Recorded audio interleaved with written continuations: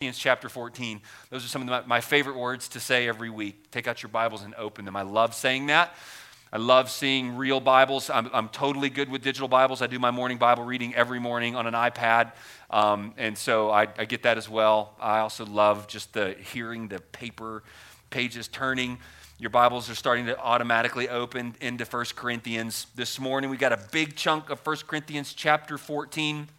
I'm going to read verses 1 through 25. I know that sometimes it's hard to stay dialed in and paying attention, especially when a long passage of Scripture is read. I'll do my best to read it in a way that will be interesting and that you can follow along. And so you do your best there with your Bibles open in front of you. 1 Corinthians chapter 13, this is the letter that Matt was referring to with the kids. The Apostle Paul writes this to his brothers and sisters at a church that he had founded, a church that he had planted in the city of Corinth, and he tells them this: pursue love. Now remember verse 13 of chapter 13, the greatest of these is love. Pursue love and earnestly desire the spiritual gifts, especially that you may prophesy. For one who speaks in a tongue speaks not to men, but to God. For no one understands him, but he utters mysteries in the Spirit. On the other hand, the one who prophesies speaks to people for their upbuilding. Note that word upbuilding. You're going to see that repeatedly as we read through these verses. And he speaks to them for their upbuilding. Where did I leave off? Verse 3. No. 4. The one who speaks in a tongue builds up himself, but the one who prophesies builds up the church. Now, I want you all to speak in tongues, but even more to prophesy. The one who prophesies is greater than the one who speaks in tongues, unless someone interprets, so that the church may be built up. There it is again, so that the church may be built up. All right, Paul's saying, if you speak in tongues and there's no interpretation, nobody knows what's going on. So the only way you're supposed to do it in the church is with interpretation. Verse 6, now, brothers, if I come to you speaking in tongues, how will I benefit you unless I bring you some revelation or knowledge or prophecy or teaching? If even lifeless instruments, such as the flute or the harp, do not give distinct notes, how will anyone know what is played? And if the bugle, or the trumpet, gives an indistinct sound, who will get ready for battle? So with yourselves, if with your tongue you utter speech that is not intelligible, how will anyone know what is said? You will be speaking into the air. There are doubtless many different languages in the world, and none is without meaning. But if I do not know the meaning of the language, I will be a foreigner to the speaker, and the speaker a foreigner to me. So with yourselves, since you are eager for the manifestations of the Spirit, strive to excel in what? Read it with me. Building up the church. Therefore, one who speaks in a tongue should pray for the power to interpret. For if I pray in a tongue, my spirit prays, but my mind is unfruitful. What am I to do? I will pray with my spirit, but I will pray with my mind also. I will sing praise with my spirit, but I will sing with my mind also. Otherwise, if you give thanks with your spirit, how can anyone in the position of an outsider say amen to your thanksgiving when he does not know what you are saying? By the way, if you want a verse that encourages you to say amen during the preaching or singing or teaching, here's one good one. And to say amen means let it be so, right? So someone prays something or says something and you in your heart think yes, it is perfectly okay. In fact, I would encourage you just to vocalize that. Amen, right? That's you saying, I'm in agreement. Yes, amen, that's good. Let that, what he has said, let that be so. Verse 17, for you may be giving thanks well enough, but the other person is not being built up. There it is. Again, I thank God that I speak in tongues more than all of you.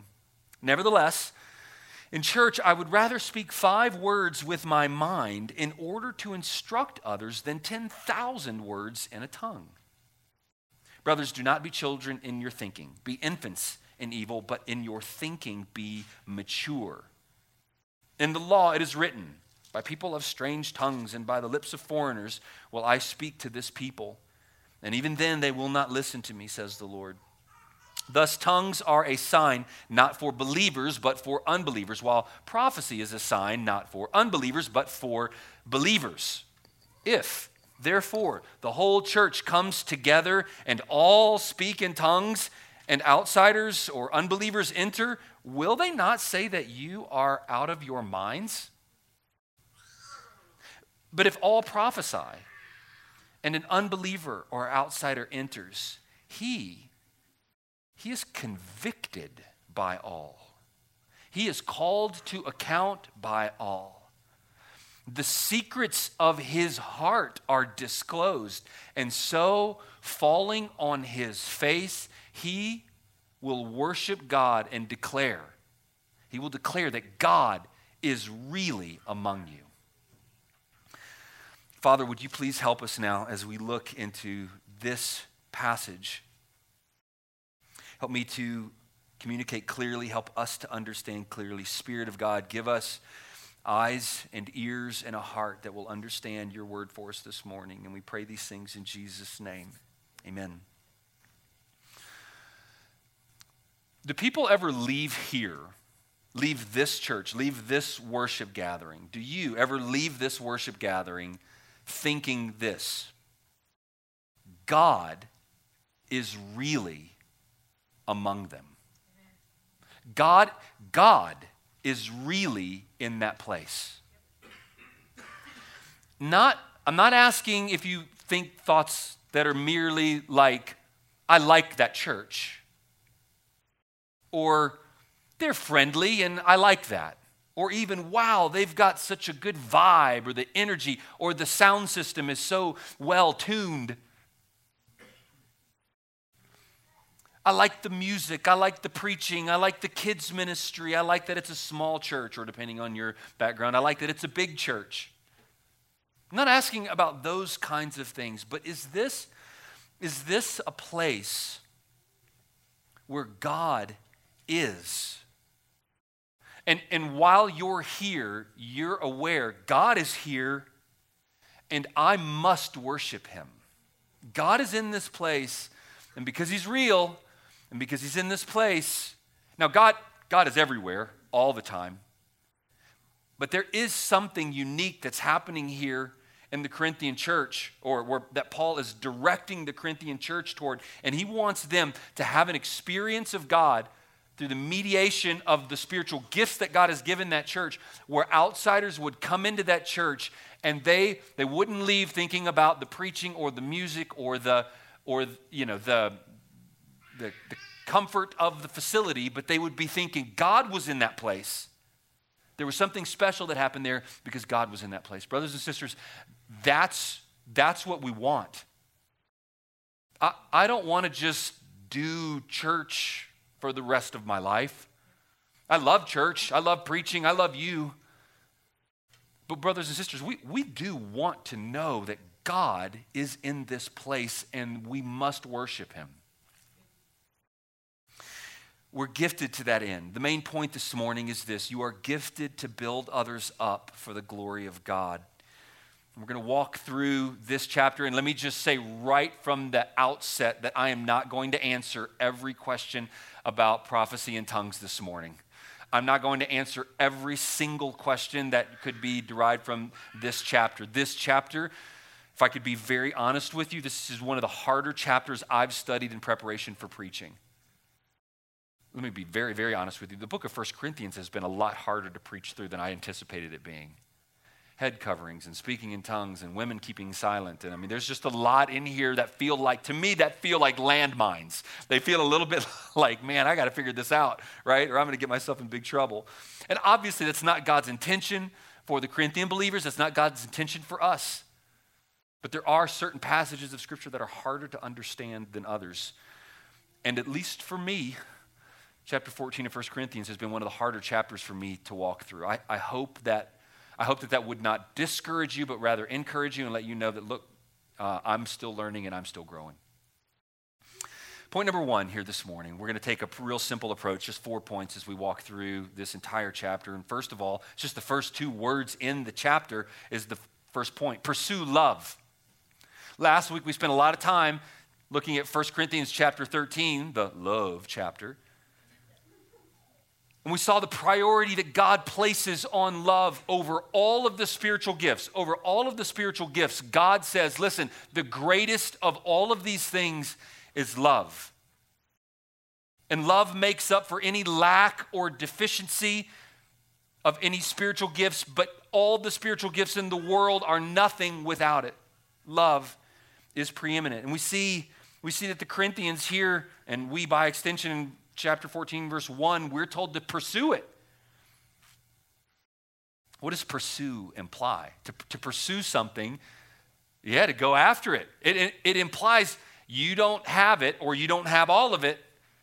And now Paul's saying, listen, I've told you what love is, now go pursue it. Roll your sleeves up and get after it. You don't have it and you need to get more of it. And love, we looked at this last week at length. Love is not just a warm, fuzzy feeling. Often it's accompanied by that. I'm glad that is often the case, but often it's not the case. A lot of times love feels like sacrifice. Love feels like giving up your rights for the good of others. Sometimes love feels like getting on a cross and dying to yourself so that someone else can live. For God so loved that he, what's the next word? That immediately implies sacrifice and giving of himself, right? Like, for God, he loved so much that he gave and sacrificed you. And what's that? Agape. Yeah, agape. That's right, the agape love of God. And that we're called to emulate. You and I will have to give our time, right? The 3 T's, time, talent, and treasure. We'll have to give our time, talent, and treasure in order to love others. And we'll often have to feel that sacrifice. We'll feel at times like we're the ones getting on a cross and getting hurt. This pursuit of love. Remember, when Jesus was asked, we talk about this all the time, and it's important that we talk about this all the time. Remember when Jesus was asked, what's the greatest commandment? And the Pharisees that were asking him this, they were kind of trying to trap him. Kind of. That was actually a fairly common question for the rabbis of the day to get. Their followers would come and they would ask their teacher, their rabbi, Rabbi, you tell us, what is, of all the instructions, what's the greatest one? What's the one what's the one do you say is the greatest? And Jesus gives in Matthew chapter 22, verse 36, Jesus answers them and says, you shall love the Lord your God with all your heart, all your soul, and all your mind. This is the first and greatest commandment. And the second commandment is like it. You shall love your neighbor as yourself. And then verse 40, on these 2, love God and love others, on these 2 hang all of the law and the prophets. Jesus is saying everything in the Old Testament hangs on this one command, part A and part B. Love God and love others. Everything hangs on it. So what do you think Satan will attack? What do you think Satan would love to destroy?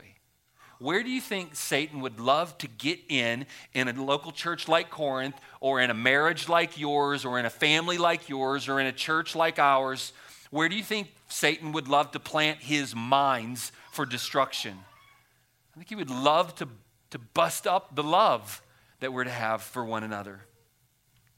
And so the Corinthians are told to pursue love, to find it as the greatest, even of all the spiritual gifts, to earnestly pursue love. Now, flowing out of that, right, because love can be a little bit of a nebulous concept, Paul's saying, pursue love and earnestly, this brings us to point number 2, earnestly desire the spiritual gifts, right? Verse 1. We're not going to take this long to go through every single verse, by the way. Pursue love and earnestly desire spiritual gifts. We all love gifts. I like gifts. Some of you are familiar with the 5 love languages, right? And some people, their love language is receiving gifts. Like, I'm pretty sure that's like all of ours. Like, I like to get gifts. You like to get gifts. And the things that we want as gifts are things that we look at and we value and we consider them worthy. And we think, well, I want that thing. And God is telling the Corinthian believers, find the spiritual gifts to be valuable and worthy and worthy of your pursuit. God wants us to desire spiritual gifts because they're worthy and valuable. And the majority of this passage deals with two gifts in particular. Right? If you were paying attention at all as we read through this passage this morning, you know that the two gifts that are primarily emphasized here in this chapter are the gifts of tongues and of prophecy.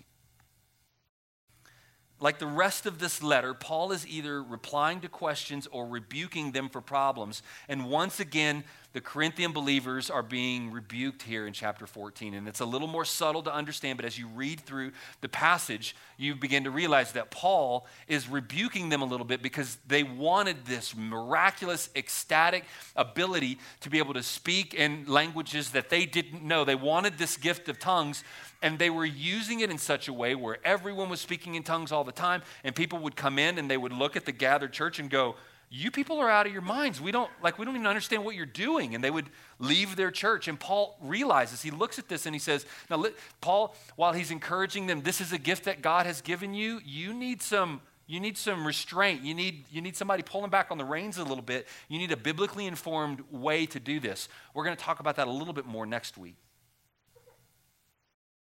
Everyone wanted the gift of tongues, and they were using them, and people didn't know what was going on in the service, and they were actually misusing a spiritual gift. You can misuse a tool, right? You've got tools in your toolbox, and there's certain ways to use certain tools, but a hammer is not the right tool for every single problem, right? The gift of tongues is not the right gift to use in every single situation the entire time. And the people at Corinth apparently were doing something along those lines. Everybody wanted that gift. Everybody was pursuing that gift. Everyone was exercising that gift. And I have a feeling that many were using that gift who didn't actually have that gift. They just wanted to have that gift. And they saw someone else had that gift. And that looks really exciting and emotionally awesome. And so I want it too.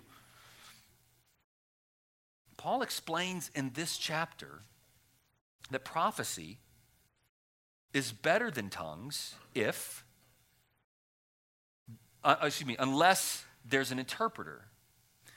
And many people think that Paul argues that when it comes to actually building up the church, that prophecy is better than tongues. And Paul argues for that here in these verses. Well, what about a good definition? Here in 1 Corinthians chapter 14, let's find a really good definition for tongues and a really good definition for prophecy. Well, unfortunately, Paul doesn't give us a clear definition on exactly what these two things are. And since he doesn't, I'm not going to either. No, I'm kidding. I'm going to try. I've spent a lot of time this last week, the last few weeks, and honestly, over the course of the last 15 or 20 years that I've been studying the Bible, I spent a lot of time trying to come to a really clear, really solid, unassailable definition of and understanding of these two gifts. But I haven't come to one yet. This has been, and I alluded to it earlier, this has been actually a very humbling study for me. Godly people, wonderfully godly people, hold some differing views on this. And this morning I'm going to give you the best explanation I have as to what the New Testament gift of tongues is and as to what the New Testament gift of prophecy is. And you might be out there thinking, man, I've got a way better explanation, or I totally disagree with you, Jeremy. And that's okay. Much godlier people than me already disagree with me on this topic. But let's see if we can look in this passage a little bit and understand some things that I do think will actually help us when it comes to understanding the big point. The big point in this passage, even though Paul spends so much time on tongues and so much time on prophecy, I actually don't think the big point he's making here is a definition of tongues and prophecy. But let's take a moment and just consider, as we look in the New Testament at this gift of tongues, there does not seem to be an Old Testament equivalent to this gift. This gift seems to be practiced for the first time in Acts chapter 2, verse 42. Acts chapter 2, verse 4 and following. And it seems in the New Testament that there are three expressions of this gift. And there are even, I read a lengthy article earlier this week, and one incredibly smart, godly Bible scholar who says, no, there's only one expression of tongues in the New Testament. And I thought, man, how dare I disagree with him? It seems to me and to many that there are at least potentially three expressions of this gift in the New Testament. The first one we see in Pentecost, and I think I have this on the PowerPoint for you. I'm offering this definition as a definition for tongues. Tongues is a prayer, praise, or proclamation spoken in a language not understood by the one speaking it. Okay, and again, regardless of your opinion or your understanding of the gift of tongues, I think almost everyone agrees with this definition. This is a pretty straightforward. There's nothing really debatable about this definition. We see that in the first expression of this gift is at Pentecost. So point number one would be Pentecost in Acts chapter 2, verse 4. And here we see people speaking a human language that they didn't know. And you can take your time later to read through that section there in Acts chapter 2, where the apostles are given the ability to speak a language that they don't know. And there are many different tongues and tribes that are gathered there amongst them. And even here, we have some questions, right? Because was one apostle speaking in one language and another apostle speaking in another language and a third apostle speaking in another language, all three of whom had no idea, they didn't know the language that they were speaking? Or was one speaking in a language that was somehow understood by multiple languages and tribes represented there? We just aren't given that level of detail. I'm inclined to think that the gift of tongues was that individual was given the ability to speak another human language. So the language, like I don't know how to speak Arabic, but imagine that I'm standing before a group of people and I begin preaching and I start speaking in the language of Arabic, and the Arabs in my presence, they perk up and think, oh my goodness, like let's listen to what this guy has to say. He doesn't know Arabic, but somehow he's speaking in Arabic.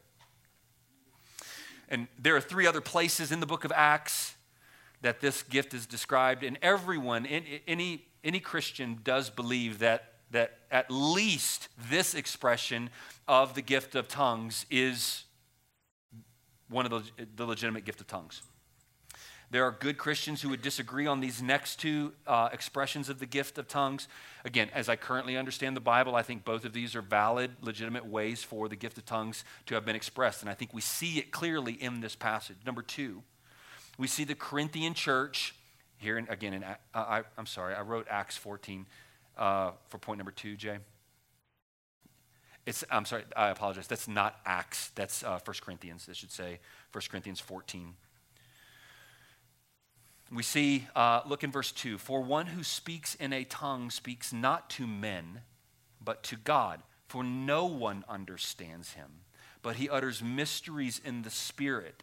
And there are other verses, verse 6, verse 13, verse 23, which I think indicate a public speaking of a non-human language that, again, the speaker did not know. Does that make sense? You understand what I'm saying there? Right? So the speaker is speaking in tongues. They are speaking a language that is not a human language. 1 Corinthians 13, if I speak with the tongue of men and of angels. So maybe this is an angelic kind of language or some kind of tongue that is being given to this individual by God. It's a public speaking of a non-human language that the speaker themselves didn't know. We're going to look again next week. 100% of the time, always must be with an interpreter. If someone is speaking in tongues and you hear them and there is not an interpreter, then they are not practicing the biblical gift of tongues. Period. Okay, and I know that it may upset some of you, but again, just flip with me. Flip with me to verse 27 of the same chapter. If I speak in a tongue, let there be only two, or at the most three, and each in turn, and let someone interpret. But if there is no one to interpret, let each of them keep silent in the church and speak to himself and to God. Right? So Paul is making it very clear how this gift is to be used. A third potential way, a third potential expression of the gift of tongues, we see in here again in Acts. I keep saying Acts. 1 Corinthians chapter 14, verse 14 and verse 28. If I pray in a tongue, my spirit prays, but my mind is unfruitful. If you look in verse 28. But if there is no one to interpret, let each keep silent in the church and speak to himself and to God. So there seems to be a third expression of the gift of tongues where someone is privately praying a non-human language that they don't know. So as I currently understand Scripture, it seems to me like these are three different expressions of the gift of tongues that God may use. Again, some of you are looking at me like, Jeremy, you have three heads. There's only one expression of the gift of tongues, and that's the one that was used in Acts, and you might be right. I'm about 51% sure that these three expressions are all legitimate expressions, okay? There's just, in the interest of full disclosure, I'm about 51% sure. And it depends on who I read last. I told Matt earlier. It kind of depends on, I'll read one guy, and he makes an incredible argument for his point. I'll close him up and read another guy who disagrees with that guy, and he makes an incredible argument that contradicts the incredible argument I read 10 minutes before. Tongues. Prophecy. Okay, again, prophecy isn't defined particularly well for us either. It's kind of described, and through the years there have been three different ways to kind of understand what prophecy might be. Some believe prophecy is speaking and writing the very word of God. And in the Old Testament, the Old Testament prophets would begin their pronouncements from God to people, and they would say, "Thus saith the Lord." And in the Old Testament, if you "Thus saith the Lord" and it wasn't something the Lord said, then you would get stoned, that sort of thing. So you kind of wanted to make sure that when you "thus said," it really was what God was saying. And some believe that the gift of prophecy was very specifically speaking and or writing the very word of God. Old Testament prophets did this, and some believe that there is no gift of prophecy for today because all of prophecy in the Old Testament was scripture, and the Bible is done being written. I'm not sure that that's the final concluding argument in that case, but not all of the Old Testament prophets had everything that they prophesied written down, so I'm not convinced that all prophecy was inscripturated. Another expression, another thought about prophecy is that prophecy is simply preaching. What Jeremy does every Sunday when the other pastors preach, prophecy is the proclamation of the Word of God. And there's actually some legitimate arguments that would kind of support that idea. That's not a ridiculous understanding of what the idea. And in fact, I'm kind of inclined toward that definition of prophecy. There's a lot about that argument that I like. And then thirdly, prophecy is telling something that God has spontaneously brought to mind. Telling something that God has spontaneously brought to mind. That quotation that comes from Dr. Wayne Grudem's book on theology. One of the reasons I think there may be some legitimacy to that is because in the New Testament, we're told that when someone prophesies that we're to test the prophets, or we're to weigh what is said. That means we listen to a prophet and we determine, okay, is this coming from biblical truth, and does this agree with the rest of Scripture? What is it that this person is saying? We test and we weigh. Again, three expressions of the gift of prophecy.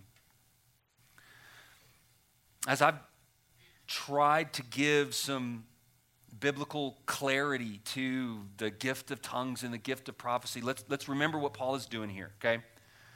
By the way, that's the best I've got for you on tongues and prophecy right now. As Paul is doing this, as he's talking about these things, though, he keeps reiterating one significant point, and that's that people are built up.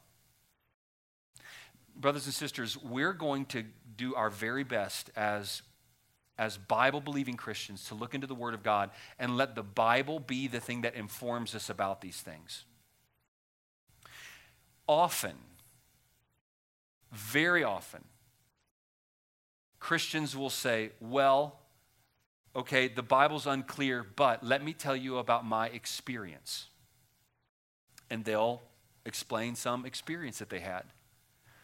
And while I don't have the authority or the ability to say you did not have that experience, here's what I want to encourage us with. As Bible-believing Christians, where we get our understanding of these things and where we place authority is not in our experiences or in someone else's experiences.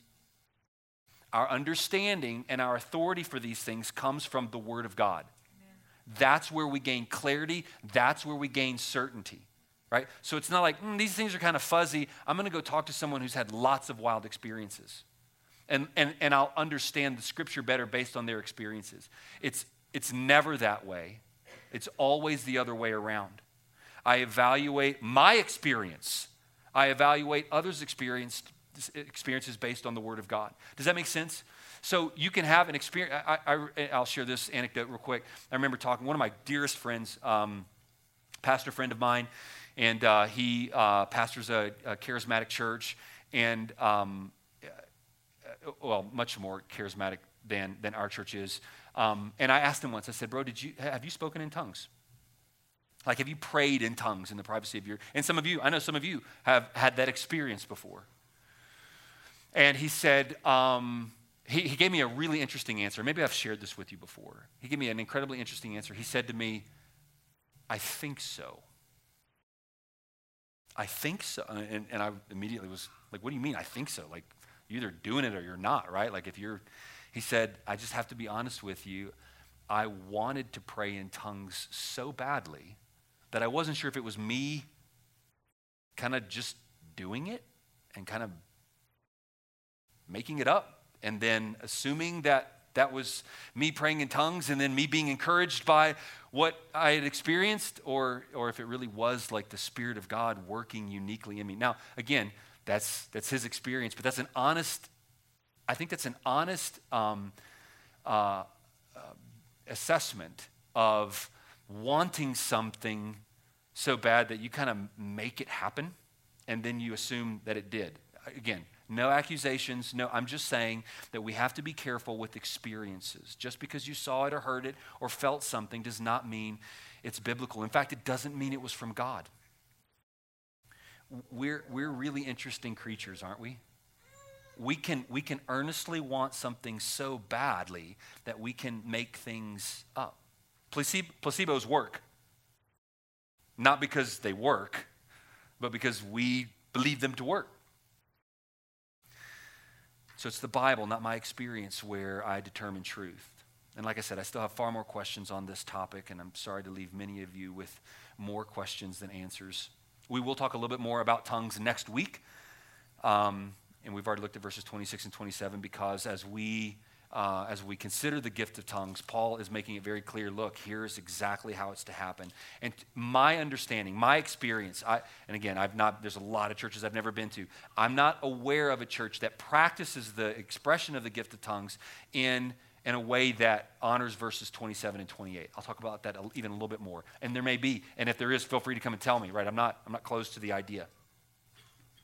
All of this is under the heading of desire the spiritual gifts.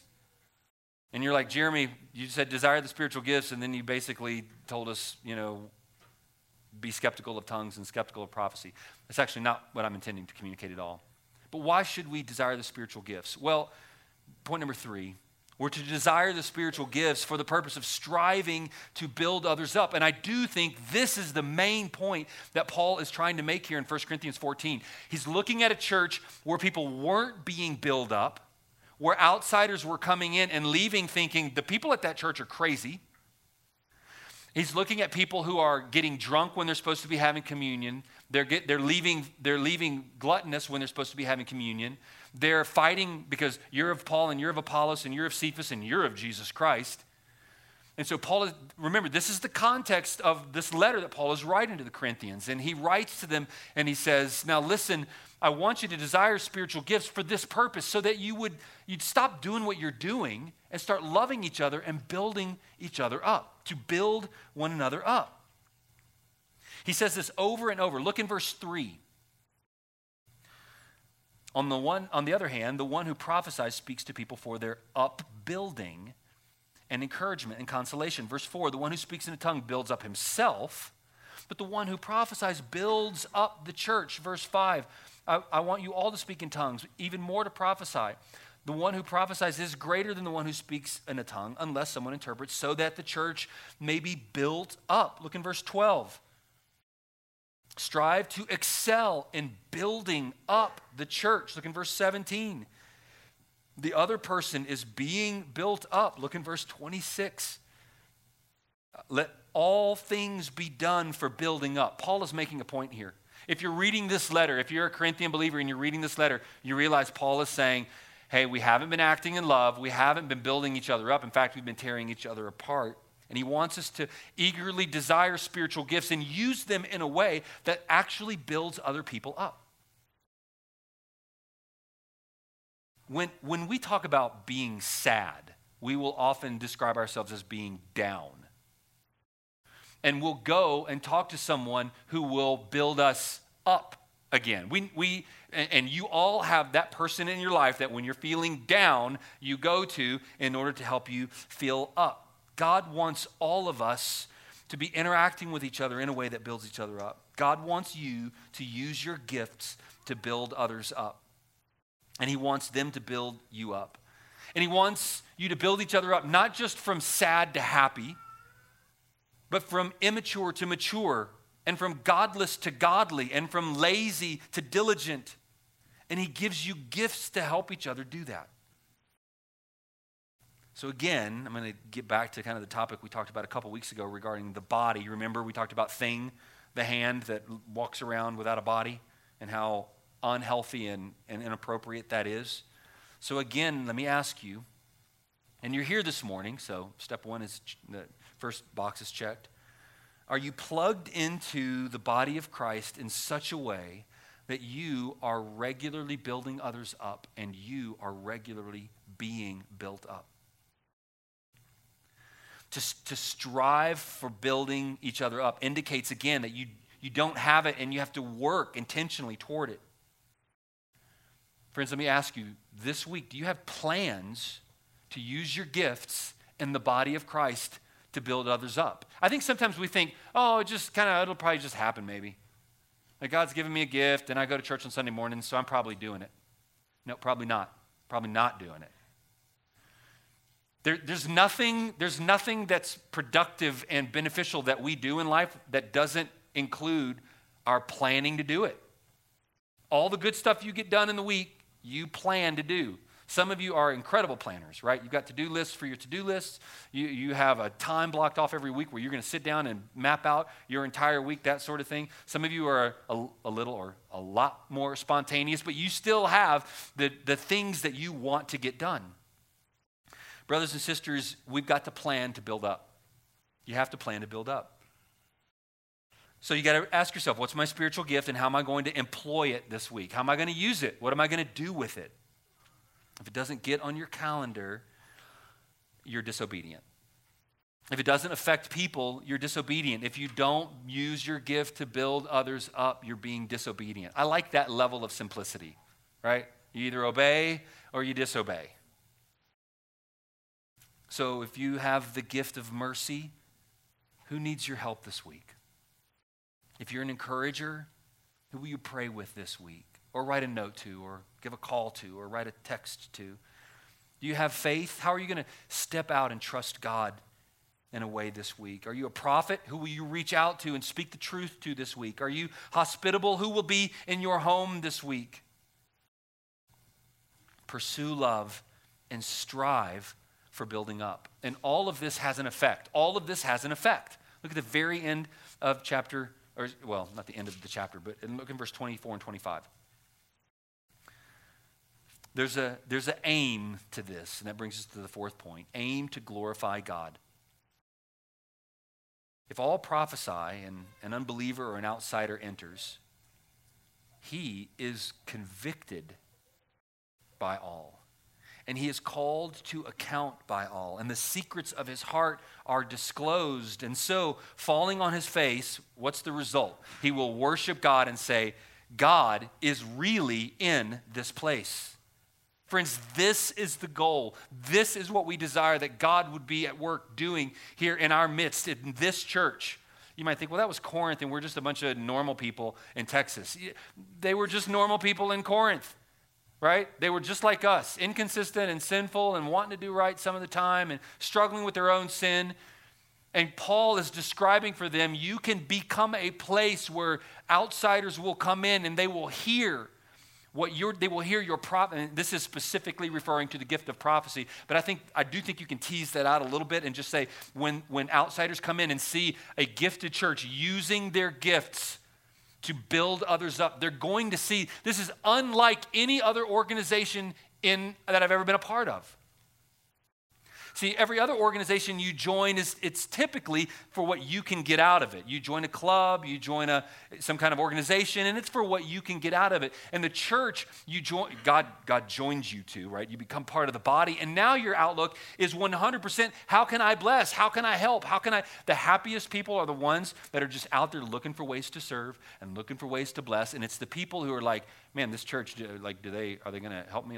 I'm waiting for someone to come and do something for me. And those are the ones who you're not using your gifts the way God intends for you to. This is what we want. And when an outsider comes and they see that the secrets of their heart are disclosed and falling on their face, they worship God and declare that God is really among you. What's happening there? I believe that's an unbeliever walking in and hearing and watching and seeing. And part of the prophecies are that they're hearing of what Christ has done and that salvation is found only in him. And they have to turn from their sin and trust in Christ as their Savior. And then they fall on their knees or fall on their face and worship God and declare God is in this place. Friend, have you done that? Have you had that moment where you fell on your face and worship God, and when he revealed the secrets of your heart? Are you following him? That's what glorifies him. Our main point this morning was you are gifted to build others up for the glory of God. And while we may still have some questions about tongues and prophecy, there's a lot about gifting that we don't have questions about. We know how we're supposed to use our gifts. We know we're to use them for the building up of others. We build others up in a way that both we and outsiders will see God is in this place. And we fall on our face and worship him. I ask you to bow your head and close your eyes. God is in this place this morning. God is in this place, right? We know that he is in this place. And we actually get to celebrate the good news that I was just talking about regarding Jesus Christ. We get to celebrate the good news of Christ's work for us in the Lord's Supper. And in just a moment, Matt's going to come. I'll go ahead and invite the music team to come and get in place. And Matt and the deacons will come to serve the communion. If you're here this morning, though, and you've not put faith in Jesus Christ as your Savior, let me encourage you. Make today the day of your salvation. There's not a magic formula. There's nothing you must do. It is simply turning from your sin and trusting in Christ as your Savior. If you'd like to talk with me or one of the other pastors, we'd be happy to visit with you about that. For the rest of us, let's rejoice in what Christ has done to make us one, to bring us into this body, to gift us so that we can now use our gifts for the building up of this body to make others who would then come and partake in this celebration of the Lord's work on our behalf as well. Father, thank you. Thank you for gifting us so that we can build others up for your glory. In Christ's name we pray. Amen. As we transition into a time of the Lord's Supper, I want to call us to a few things.